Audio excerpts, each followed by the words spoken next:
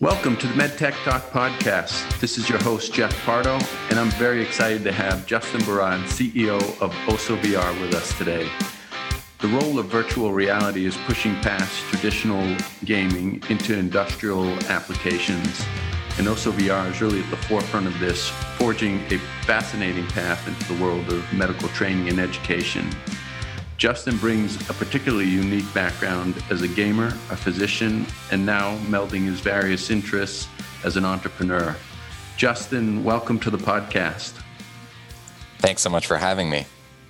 Well, great. This is such a fascinating topic. Like probably many people listening, I've been a part of many training labs, from cadavers to bone models and beyond, and you kind of feel the limitations when you've been in those settings.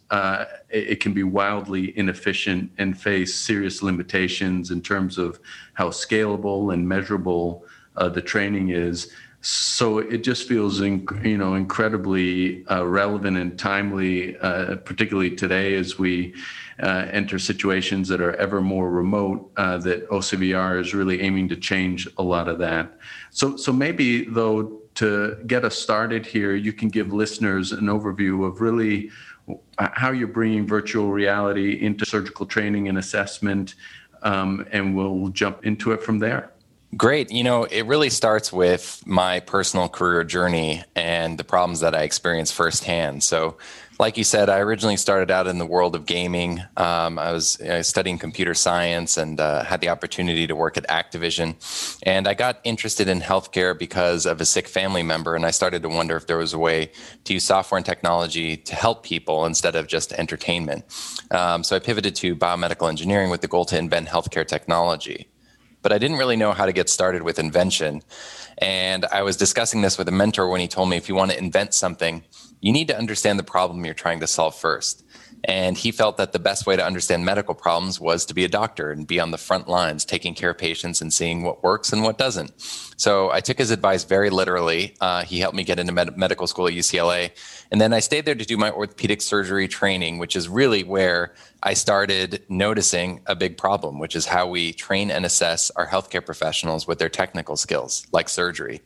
And I would be in procedure after procedure at these top hospitals where sometimes people would say, hey, Justin, scrub out and Google what to do. We're stuck. We need to find an instruction manual or YouTube video. And to me, it kind of raised an eyebrow or two.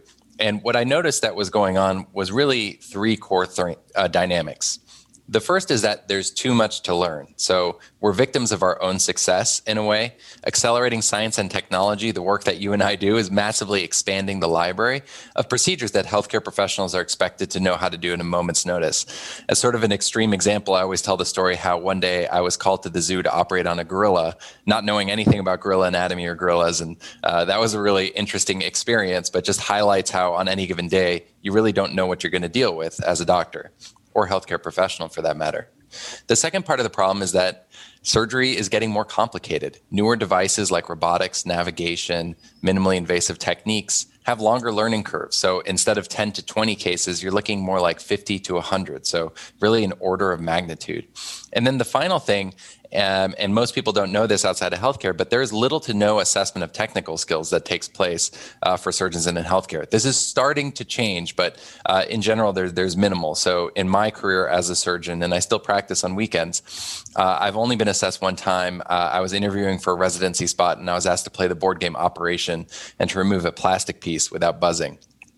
So it was basically seeing all of this firsthand and also having background in game development that I got introduced to virtual reality very early in its development and immediately recognized its ability to solve this problem.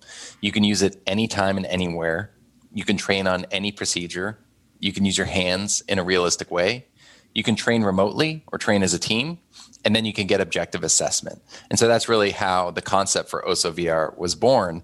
And when OSOVR got started, which is October 2016, we were really in a state where the practices that we were doing in terms of training and assessment were unsustainable. So the American Association of Medical Colleges estimated we were going to be over 100,000 healthcare providers short within a decade. 31% of graduating residents after 14 years of education could not operate without supervision and required additional years of training. And lower skilled surgeons had 5 times higher mortality rates than their higher skilled counterparts, as reported by the New England Journal of Medicine. And so we already were on sort of a pretty bad path. And then you throw COVID in the mix, as you mentioned, and everything just got accelerated. And so the main way, especially after we're done with our formal training and residency and fellowship as surgeons, that we get practice are, as you mentioned, at in-person events, courses and conferences, often sometimes with hundreds, if not thousands of people. So that's something that is very difficult to impossible to do right now. And we don't really know what the future is going to look like, the so-called new normal. So that's where we've seen interest really skyrocket in the ability to train remotely without needing to be physically present with others on these newer emerging medical technologies and procedures. Yeah, that really resonates. And maybe just to give people a sense of what this involves, could you just describe what your system is like? What if I'm a surgeon looking to get trained on it? Tell us what it's all about and what you can do, and how I guess real the experience is. Yeah, I'm happy to describe it. So, if any of the listeners are familiar with Oculus Quest or Quest 2, what it is there is a virtual reality head-mounted display, which almost looks like a pair of ski goggles. Most people at this point have tried some form of virtual reality, maybe even Google Cardboard back in the day. And in your hands, you hold what are called the Oculus Touch controllers. These are controllers that contain cutaneous haptic feedback and also track the 3D position of your hands and allow you to interact with the virtual environment. So you can look around, all around you, you can interact, and you're picking up tools, scalpel, electrocautery. In orthopedics case, you're picking up a drill, hammer, utilizing fluoroscopy, x-ray, et cetera, and running through a procedure either by yourself or with a team, and then getting assessed in terms of how your performance was, and then sort of tips and guidance on how to improve to meet certain proficiency standards to move on to whatever sort of the next step of your training. And in terms of, you ask about realism, I would say it is incredibly realistic, certainly from a visual standpoint. We have a team, some of whom have been on teams that have won Oscars and Emmys for their work, who come from Industrial Light and Magic, Apple, Microsoft, and the world's largest medical illustration team, who have created what to me are just unbelievably astounding visuals. The visual fidelity is really unparalleled, and I highly recommend anyone check out our website or YouTube page to get an idea of what I'm talking about here. In terms of the feel, right, this is often something that people ask about. In certain cases, it is highly realistic. So if you are interacting with the anatomy, like you're drilling through bone or you're dissecting tissue, you get this cutaneous haptic feedback, which is educational. So it's goal-directed haptic feedback. You're trying to communicate a specific learning outcome. But in certain aspects, it's not 100% realistic. This is not designed to 100% replace in-person training or actual surgery. It is designed to make those experiences much more effective, and also to provide objective assessment. Now, in certain situations, we are actually fully replacing in-person training, but I would say right now that's more the exception than the rule. But we are seeing over time that our software and the technology that it runs on, off-the-shelf VR hardware like Oculus, is accelerating at an astounding rate. So it's hard to say exactly where this is going to go in terms of fidelity, but I imagine it's going to continue to improve and disrupt some of the physical training activities that we've been doing. Yeah, it's really amazing. And, as the company's name suggests, I mean, certainly orthopedics and your own training, orthopedics is a natural fit there. But are you extending into different specialties? I mean, how broadly can you go? Can it really be any procedure ultimately? I think that's a fantastic question. We definitely got our start in orthopedics, both because of my personal bias and background, but also because of the need. So there really... While simulation has existed for some time in a much more expensive, bulky form factor, in orthopedics, especially non-arthroscopic surgery, so there have been arthroscopic simulators around for a while, there really hasn't been anything. So there was a really big opportunity where it was kind of green field, as you say. But what OSA VR really is at its core is an underlying technology that allows us to scalably produce effective VR surgical training content. And so as we've begun to scale as a company, and we're currently being used in 20 countries, we have over 60 team members, over 70 different procedures on the platform, we started to ask, can we apply this simulation methodology and this underlying platform that we built to other specialties. So we started looking at endovascular surgery, structural heart, robotics, thoracic surgery.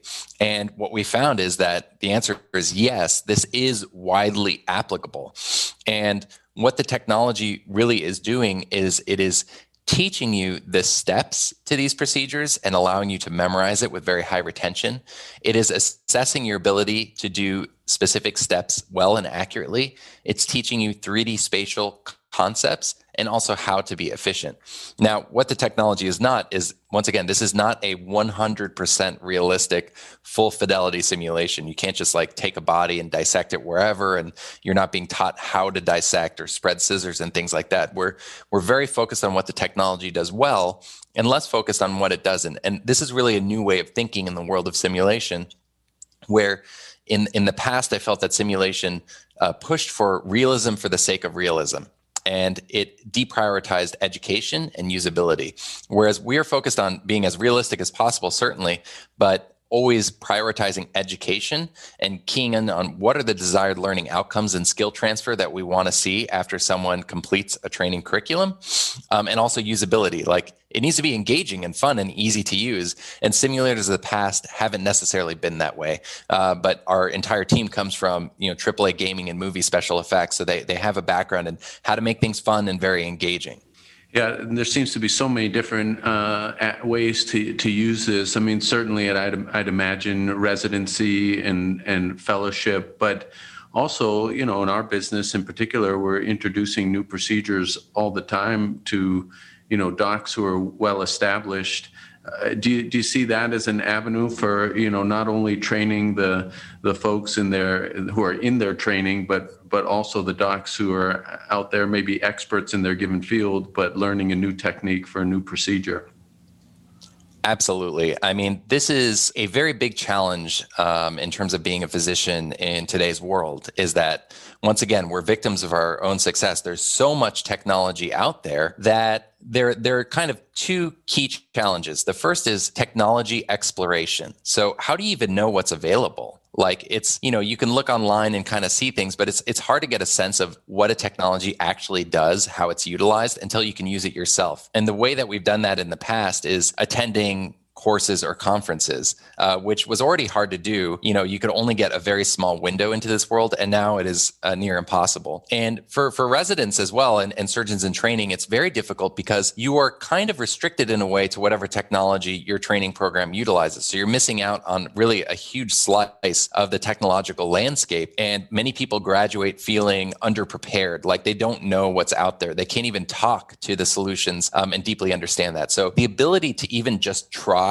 the technologies and deeply understand what they do, how they're utilized, what the value is for you and the patient is a huge advantage. And, to me, very exciting. So I can always be sure that I'm bringing my patients the very best. And then the next step is actually being able to effectively utilize those technologies. Once again, it was so hard to even make it to a course back in the day. I remember as a fellow, I really wanted to learn how to use what's called a Taylor spatial frame, which is an external fixation system that corrects complex lower extremity deformities. And I was always working on the weekend, so I was never able to attend a course. So, pre-COVID, it was already very hard to make it to these things. And now, near impossible, and they're not even available. So not only having the ability to get introduced to a device, but to train up, become proficient to an extent, and in some cases, obviate the need for in-person training, and in others to make that in-person training much more efficient. So for example, to learn how to use an external frame system, sometimes you'd need to go to 2 to 3 courses before you felt ready enough. And ideally with OSO VR, you'd only maybe need to go to 1 or no courses depending on your level of experience. So I can't highlight enough. I find that our system of education really kind of almost overlooks technology in a way, and that I'm really pushing for technology exploration and technology surveys to be a bigger part of our formal training so that we are better prepared for sort of emerging into the world, knowing what's out there. Yeah, that makes so much sense to me. And another thing it makes me think of, and I wonder if you feel like this is a possible direction of the technology, is, wouldn't it be great if surgeons had a chance to kind of practice on a particularly challenging case before they actually do the case. Is that a possibility with this sort of technology, that you could actually be sort of patient specific for challenging cases, or is that a bridge too far? No, it's definitely possible, and there are a wide variety of scenarios that we can simulate. What you're describing is what's called mission rehearsal, or a combo of that and surgical planning, where you can simulate a case on the specific anatomy that you're about to walk into, and that is certainly something the platform is capable of. But I think what's really interesting that you bring up is, in the early days of this technology, there was some pushback, usually from more experienced surgeons that say, nothing will replace in-person and hands-on training, which, I believe too, as a surgeon, like that is a critical component. But I also point out that it's not perfect. And so, other than the need to be physically present and the cost and the difficulty of working with cadavers, or even, what's called like sawbones or physical simulations, almost never will those simulation labs have the pathology you'll actually be operating on. So to give you an example, if I'm practicing a scoliosis procedure on a cadaver, that cadaver is not going to have scoliosis, right? Mm-hmm. Almost never. And so you actually are having a major drawback in your training experience because you're not training on the actual pathology. And, in that case where you introduce deformity, there are 3D spatial concepts that are really important to get down that you don't have the opportunity to practice before you get in front of a real patient. So one of the advantages this platform provides is not only the repeatability, but the ability to incorporate rarely seen or cases and deformity and pathology, so you can practice on what you'll actually be operating on in the operating room. Yeah, and I'm struck by some of the data you guys have generated and how impactful it is. And maybe you could talk a little bit about what you've been able to demonstrate for where you've been able to introduce this sort of training. Absolutely.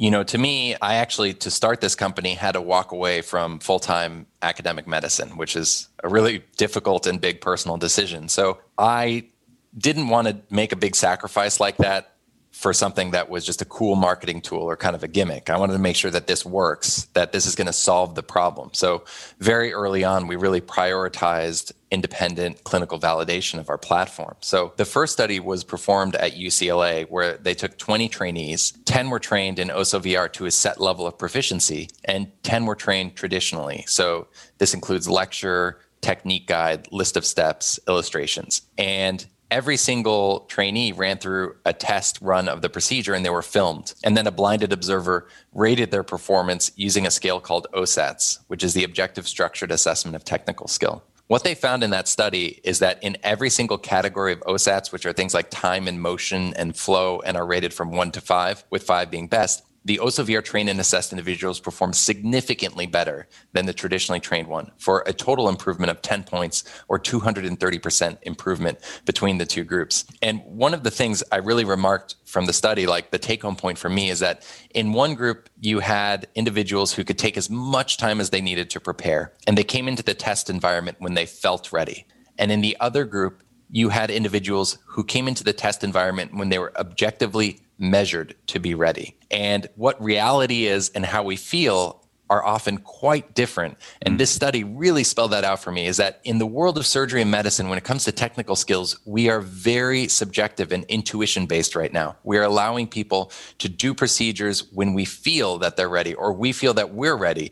And this study to me says that that might not be the best marker. We need more objective metrics to allow us to perform certain procedures on patients to ensure we're meeting some sort of quality standard. So that was published in the Journal of Surgical Education, actually at the beginning of this year. And we actually later in the year had a study published in a top 5 orthopedic journal, Core, that showed the ability to complete a procedure without meaningful supervision increased by 306% when trained and assessed in OSOVR. So it went from 25% to about 78%. So remember earlier in our conversation, I discussed that 31% of graduating residents cannot operate without meaningful supervision. Well, this study seems to show that we can have a major impact on that value. Or, if you're having someone come to, say, a Sawbones lab or a cadaver lab, I often feel that when I come into these environments, these labs, and I don't really deeply understand the procedure ahead of time, I'm being spoon-fed, like people are just handing me instruments because they want it to go well for me, but I'm not retaining anything, and I'm not really doing the surgery myself.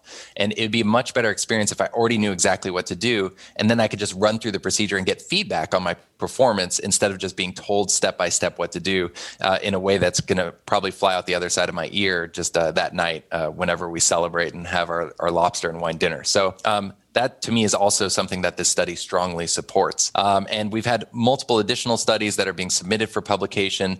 We have a motion tracking study that shows that, when you're operating in the VR environment, it's almost indistinguishable from the motions that you're doing in a real surgery. So that's a really exciting study we're submitting for publication. Another study that we're submitting shows that 100% of the residents at a residency program, so 22%, found OSO VR to be effective, would recommend it to their peers, and also found it to be intuitive and usable. And then we have a third study that was presented as a poster, what I believe is currently the world's largest VR validation study to date. So it had 38 participants, which once again showed that OSO VR across the board was more effective than traditional training, and many more studies to come. And I think we're at the point where it's clear that OSO VR is effective. It's been pretty consistent in a lot of peer-reviewed, independently performed validation studies. An important thing to take home is that VR has the potential to be effective, but OSO VR, not all VR is created equal. And the way that we do simulation at OSO is pretty unique. And it's something that we came up with our background in medicine,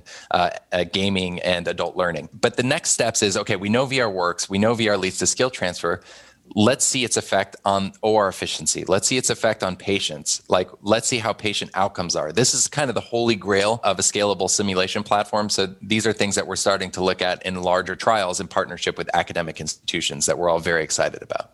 Well, yeah, that's terrific, and it's great to hear you're pushing forward to that next step. The other thing it brings to mind for me is just sort of and I'm going to hopefully not indicate how old I am in this, but if I compare myself to my kids, for example, in my facility with, digital technology or even gaming technology, there's a big difference between what my kids who've grown up with it can do and certainly what I can do. And I'm curious as to, your experience as you go out into the world with this, if you see a real difference according to age level in terms of how effective the VR training is. It's an interesting question, and we do get that quite a bit. I would say I don't have objective data on this, but there's less of a difference than you'd think. I would say that more experienced, seasoned surgeons, they are often more skeptical for sure. There's no doubt about that. But when they try the technology, pretty much across the board, one is they don't seem to have any difficulty using it, and two, that they immediately recognize its value and glom onto it. Not everybody, but most. And it wasn't as big of a difference as I thought it would be. That being said, I do think there is an incredible affinity of the incoming generation to these types of technologies. But I think more importantly, what I've sensed is that there's a bit of an expectation that this kind of upcoming generation just expects that this technology will be available to them and that's how training and assessment works. And it's been surprising to me that, when I show them OSO, they're like, oh yeah, of course. How else would you do it? That's something also that we just need to be prepared for because we don't really want to disappoint this generation of surgeons because we really need to continue to attract people in the field because of all of the challenges we have now in the complexity of our healthcare system. I do worry that, we want to make it continue to be an attractive and premier profession for people. Yeah. And given the number of applications of this, I mean, we've talked about a handful, introducing new procedures and new technology, training of residents and fellows, assessment. I can imagine that there's a lot of discussion that you've had over the years as you've built this company as to what the right business model is, what the right revenue model is. I mean, do you charge hospitals? Do you charge medical device companies?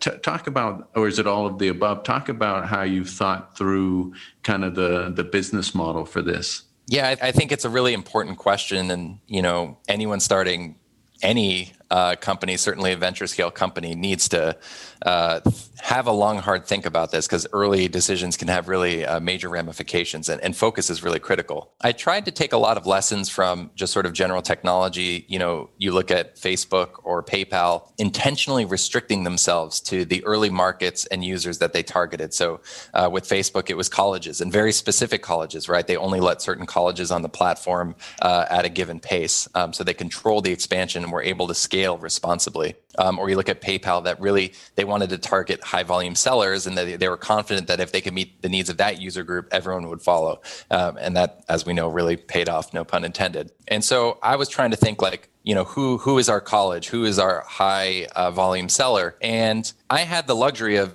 simulation is not new. This is a new form factor for simulation in terms of modern off-the-shelf VR, but we have about 10 to 20 years of surgical simulation and about 50 years of simulation in medicine and anesthesia to go off of. And what I found is that selling to hospitals and healthcare institutions, while certainly there is a value proposition there, it is at a small scale not need to have. It is not existential, right? Like if I sell one VR headset to a hospital, it's not going to meaningfully impact their revenue, their cost, quality of care, et cetera, et cetera.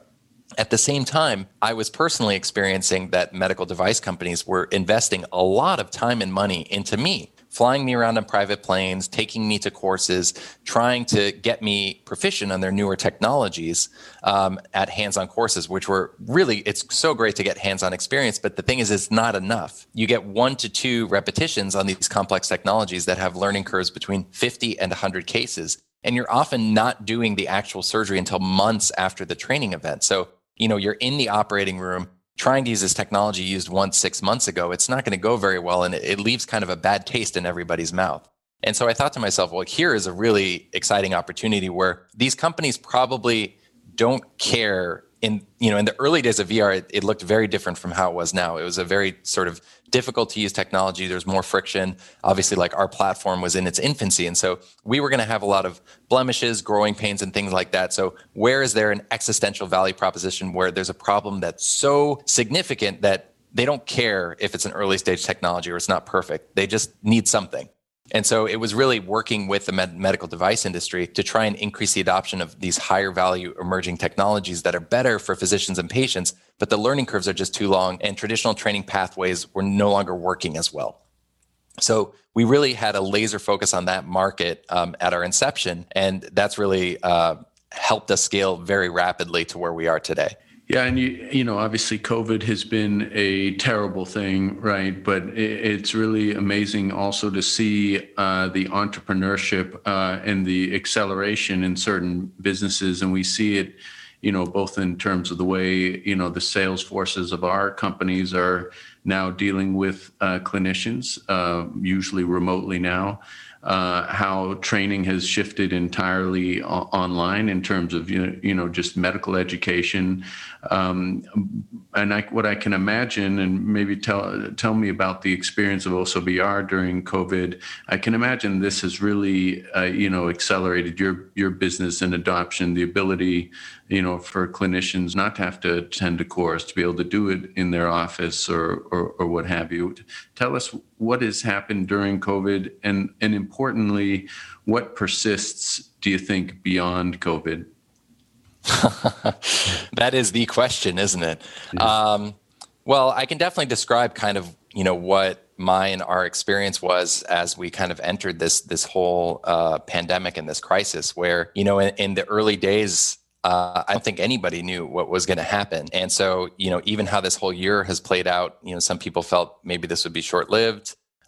Maybe this is going to be like this forever, or maybe this is going to be temporary. So they're kind of like two extremes and then in the middle ground. But, some of our partners in the medical device space were really looking ahead and doing some careful thinking, had a sense that even if we get through to the other side of this, which it seems like we will, to a certain extent, it'll be hard to backpedal from some of the convenience of being able to do these things remotely at home without needing to travel as much and be away from your family. So, better to invest now, solve the problem today, and also be ready for the problems of the future. So there was a period of uncertainty, but it was brief. And then, we saw an explosion of interest. And the clearer that it became that not only was this crisis going to drag on for far longer than I think anybody had anticipated, but that many of these restrictions seem like they're going to remain in place, or many of these behaviors, such as the desire for remote labs and learning, are also going to remain. So we've seen a real sort of crystallization of that burst of demand, and it's been staying quite steady. And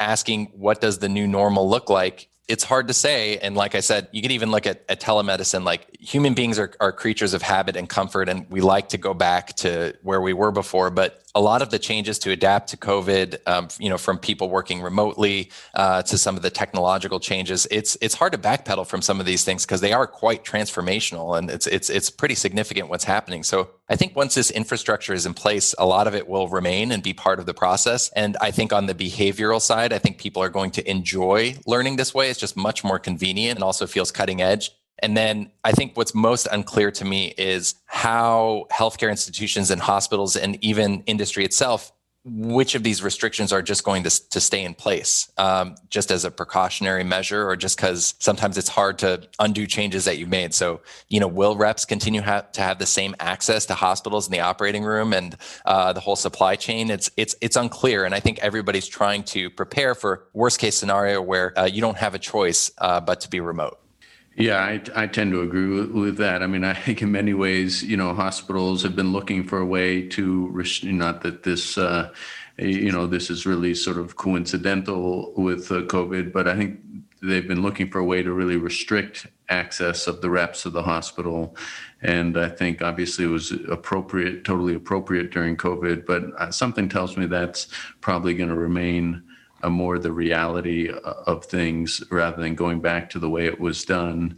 On the flip side, I can see that, and I feel this too, in some ways we're so much more productive by being able to stay home, by being able to do everything that we need to do at home. I mean, you can work at all hours, and we see that with our companies and the way they train and educate the clinicians. They no longer have to take off from work. They just log on at night and they can get their education. So there's something, which is terrific about that.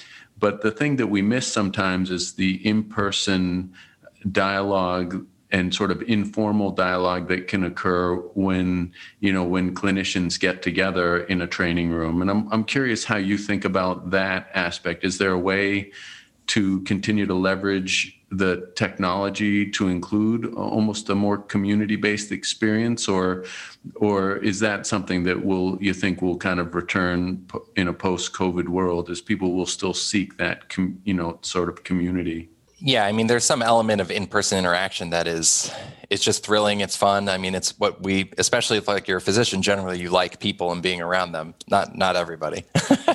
Right. But this technology does allow you to be connected in a way that is certainly more significant than over Zoom or Microsoft Teams. And so, it's not just VR, other technologies out there, but, in Osso VR, like if you had an Oculus Quest over there, both of us could jump in to a virtual operating room together, and we could go over a surgical plan. We could run through the procedure. We could even just high five and just kind of laugh and heckle each other while we're sharing clinical tips, tricks, and pearls. And it's really interesting, when we've done these collaborative training sessions, like really during like peak of quarantine and stay at home, a lot of people, the first thing out of their mouth would be like, wow, this is the first time I've been around another person in weeks. And it just sort of slipped out. And it's funny, it's when you're in VR with someone, you really feel that sense of presence, like you're there with them. It feels like it's them and you're physically present. So these technologies do have the ability to sort of recreate that experience without people needing to travel halfway around the world. Yeah, that's amazing. I didn't even think about that, but yeah, you can create really a virtual training session with multiple participants. And just like, I mean, not that I have much experience in the gaming world, but there's whole gaming communities, right? I mean, you're competing against other people, you're interacting with other people. So I guess it shouldn't be different in this case. Yeah, I mean, it's a really unique opportunity to sort of scale expertise and to connect people so that, we could have more knowledge sharing, and it's easier for you to meet more physicians and learn more because you don't have to travel to some really expensive course halfway around the world just to spend 5 minutes with someone, right? You could take 30 minutes and spend some one-on-one time with some of the leading surgeons around the world. And what's really exciting to me is that you can not only be with someone virtually, but now there are technologies that allow you to bring them in the operating room with you, right? You're seeing companies like Proximie, Explore Surgical, Avail, and like in the operating room now, like you can remotely assist people. And, these could be people that you have deep relationships now because you've been with them in VR for hours. And then now it's like the main event and they're here to help you. They know your blind spots and, making sure that you're successful. And like as a teacher, seeing someone succeed, it's also very rewarding. And the way that we used to do this was, I guess it kind of worked, but, we'd either I'd fly out to watch like an expert surgeon for a day or two, and I just kind of stand there in the operating room, or they'd fly out to me and, they'd watch me do a surgery, but give up like 2 to 3 days of taking care of patients and, mostly just sitting around in a hotel room. And it's not a very efficient use of everybody's time. And now you can help way more people without the inconvenience of travel and also spend time in a virtual setting with people as well. So I'm very excited as, we start to implement this kind of new digital infrastructure for remote learning and assessment to increase the adoption of these higher value procedures. And I think at the end of the day, it's going to be a much more rewarding experience and a connected kind of profession. I'm sure that conferences to some extent will come back in courses, and you'll still have that opportunity to go sing karaoke with all of your best friends at what is supposed to be an educational course for surgery, which is how they always end up. But these technologies are going to allow you to objectively and in a connected manner improve much faster and utilize better technologies. Yeah, it's amazing. I want to go back to an earlier part of the conversation when you were talking about, your transition into this business, creating this business and into entrepreneurship. And I'm curious, as you did that, what were the biggest challenges you faced moving from, clinician to entrepreneur, to CEO, and now you're growing the company. But what have been the biggest surprises or the biggest challenges that you faced? Wow. I mean, I don't know if I could fit that into a podcast-sized answer. It's been a very, I guess, educational journey and a growth opportunity for me. I think probably the first challenge I encountered, and I would say that I've seen this in other physicians who are trying to get involved in technology or making the transition to entrepreneurship, is that, just because you're a doctor doesn't mean you know everything. And it only takes you so far. And I think it was really in one of my first investor pitches where I came in and I think my pitch was literally I'm a doctor, give me money. Everyone was like, that's so amazing that you're a doctor. And 10 seconds later, they're like, okay, what's your 5-year forecast? What are your COGS? Your sales and marketing expense? What's your CAC, LTV? And they're just getting into it. And I realized how little I knew. And just all that credibility is very helpful, but that doesn't mean that you're going to be a great person to run a business, let alone a technology business, which is also unique, where I see a lot of people transitioning from med device, metal and plastic, and software is a bit of a unique world. And so there's a bit of a transition there too. So that humbling, I think, was one of the first lessons that I learned, that I'm okay, this is like internship and residency. I'm going to have to start from scratch again. And here we go. And then just constantly being open-minded, as a CEO, I see my job as hiring people that are better at their jobs than I am. So, everybody in a way is better and smarter than me. So I have to constantly be learning from everyone. And also, I think another thing is in medicine, I find a lot from medicine and surgery have carried over in a really great way. Being empathetic is, a lot of, especially in software, it's actually not too common. So the fact that you can talk to people, that you're nice, that you understand the challenges of life and that we're all human, people have told me that that's actually rather unique in a work environment in software. So that's something you can bring. And also in surgery, not sleeping and being ready for anything and able to handle crisis while staying level-headed have been extremely useful. Now, the world of surgery, especially in medicine, it's a bit militaristic and hierarchical. There's a chain of command, and you say what needs to happen, and then it happens. And at least the way our organization runs, you can't lead by just telling people what to do. You have to lead through influence, and you have to allow people to sort of make their own decisions, so that you can create a sustainable infrastructure that is scalable, because you're not going to be able to make every single decision in the company. So it's definitely took me a while to learn that it's not like you have to say like, hey, like I need you to, put a cast on this patient. It's like, hey, we have this problem and we need to solve it by this time. And then let's see what you come up with. And then we can all jointly decide what direction to go. Just as an example. So leading through influence, and also, being humbled and learning from, our advisors, our investors, our leadership and executive team have been some of the key lessons that have eased my transition and that I would encourage others to do in the early days. And certainly, like I look to other physician innovators who, have gone very far, and finding them as mentors is really great because they understand sort of both your strengths and also your blind spots. Yeah, I mean, I was going to ask you, how did you learn that? I mean, what you've pointed out are, I think really, subtle nuances of leadership. Was it just sort of the raw experience and being hit over the head with, with maybe doing things and it not working out and sort of learning through experience? Did you have particular mentors who advised you? So how did you learn things? Probably the main way is making mistakes and owning up to them. And, it's like kind of like a series of micro failures. And so just, not being scared to make a decision and be wrong and then learn from it. But yeah, advisors are huge and key. And I'm just really lucky. Some of the friends that I grew up with that I really trust, like my best friend from preschool, is an advisor to the company. He's a serial entrepreneur, sold his last company to Google. So, he's been a great resource. Advisors from the technology industry. I've been very lucky I'm on the health technology division as a director for the Consumer Technology Association. So that's just an incredible resource. Our investors, including Signalfire, Kaiser Permanente Ventures, and GSR Ventures, have huge portfolio companies of basically the leading medical technology companies. So, you have like Medable and Explorer Surgical and these other companies that I can go to these other CEOs and founders as peers and get their advice on, oftentimes there'll be a problem that you face that they haven't, and then a problem that they face that you haven't. And you can do this exchange of ideas and basically work together. And that peer advice is so important because this world moves so quickly, as we've all seen this year, that you really need people who are kind of at the same stage that you're at so that you're facing the same problem set. Because in 2021, our stage of company is going to be facing a relatively different problem set and landscape than we are today. So that's been probably the biggest thing. And then I'd say also some accelerator programs we had the opportunity to participate in. So like MedTech Innovator was one, which was great, which I made some lifelong friends from and get great advice from that ecosystem.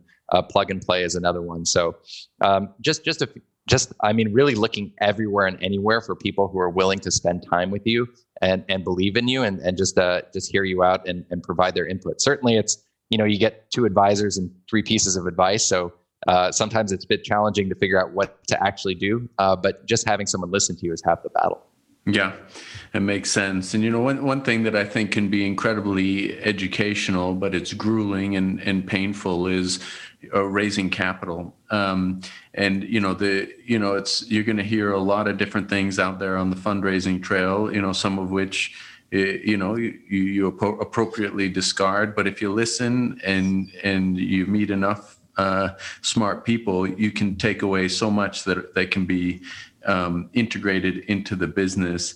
I'm really curious your experience raising capital, as a first-time entrepreneur. What was that like? And that, one of the real problems we face today is there's a real funding gap at the earliest stages of a company. There are not too many small funds out there that are willing to, take the risk at the earliest stages. So tell us a little bit about the fundraising and, how your advice to other entrepreneurs who are out there trying to get their first round of capital in and lessons you learned there. I definitely, I don't think I'm an expert in fundraising or master the process, right? Like we've raised 2 priced rounds, with some notes in between. So I would say that early on, I was incredibly fortunate. I do think that my background was doing a fair amount of the work for me as I was kind of taking off the training wheels. And then we were very lucky to get started when VR was very hot. The hype was high, and like, if you had VR in the name of your company, it was kind of like, having Bitcoin in the name of your company, right? It's just or blockchain. And so, people were just my co-founder and I won an early award, and a lot of people wanted to invest. So there wasn't a lot of work in the early days, and then our seed investor actually found us. They had done a market map and basically kind of identified this as a major emerging market and us as the leader in the space. So a lot of the early fundraising work, I just really lucked out, to be honest. But I'll say that with the recent, we recently closed a $14 million Series A led by Kaiser Permanente Ventures a couple of months ago, which is really, I can't tell you how thrilling that is personally. And it feels like a once in a career opportunity. And we're just really excited to have their backing and their validation that this is a very important global problem and that Osa VR is the company to solve it. But I'll say that, there was a big step function between raising our seed and our Series A, and expectations were much higher. And that was a really interesting process. I think some of it was, good fundamentals. Like you definitely need to be organized. You need to iterate, and you do really need to run a process. There's a certain time expectations and groupings where you can basically keep momentum in your favor, and you keep learning from every conversation. But then there was some things that were just a little out of our control, where the introduction of COVID right towards the end of our fundraising was for a couple of weeks seen as a huge disaster. And all of a sudden there was this kind of like feeling amongst the people we were talking to that were like, wait a minute, this might be a very good thing for your business. And suddenly this kind of like very scary thing turned into this like acceleration factor. And suddenly, we have Kaiser giving us a term sheet and everything's coming together very quickly. So I think you often read about, there is without a doubt, there's some entrepreneurs and founders out there who are incredibly gifted and skilled and, can raise a lot of money, create transformational businesses very quickly, like we've seen this. But there are a lot of out there who are successful and, they are skilled and they are intelligent, but luck really does have a lot to do with it. And I don't want to discount that. We've been very fortunate when it comes to how fundraising has gone up to this point. I think a lot of it has been good fundamentals and good planning and the support of our investors, but also some of these market dynamics, you can't argue, really favored us. Yeah. There's no substitute for being on kind of that on the wave, right? And having the wave that you can ride as opposed to trying to make the wave. So there's a real benefit to that. But you got to be prepared. And it sounds like you guys were. As you talk to your clinical peers, I think this is always a fascinating topic, is clinicians that want to start a company that have a kind of an entrepreneurial bent. How do you talk to some of your peers and how do you advise them about ideas they may have? Yes, I get a lot of input about this. This is something I'm really passionate about because I do think that innovation, especially within medicine and entrepreneurship, are lifelong pursuits and skills that you have to develop over an entire career, and not something that you're just going to pick up in 6 months. So I try and encourage, see if there are ways within the traditional medical training pathways to incorporate more business and technology education to give people a better foundation. I think, probably one of the best ways to get started is to get involved with a technology company as an advisor to just sort of understand how the whole process works and get involved as much as you can. I get a lot of people approaching me with inventions and ideas.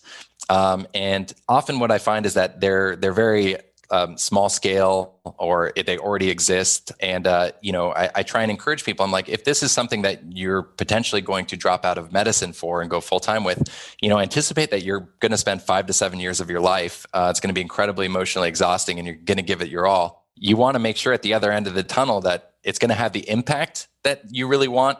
And also just, that you're not going to be living out of a trailer. There's certain realities with entrepreneurship. It's a lot less glamorous than people make it out to be, and it's high risk. So that's something I really encourage people to think about it and make sure that, this is a true venture scale idea that could massively change the way that medicine is practiced around the world. Yeah, there's so much that goes into it. And from a clinician perspective, that the technology and the invention is one thing, But as you've been talking about it, I mean, there's the business model, there's intellectual property, there's how you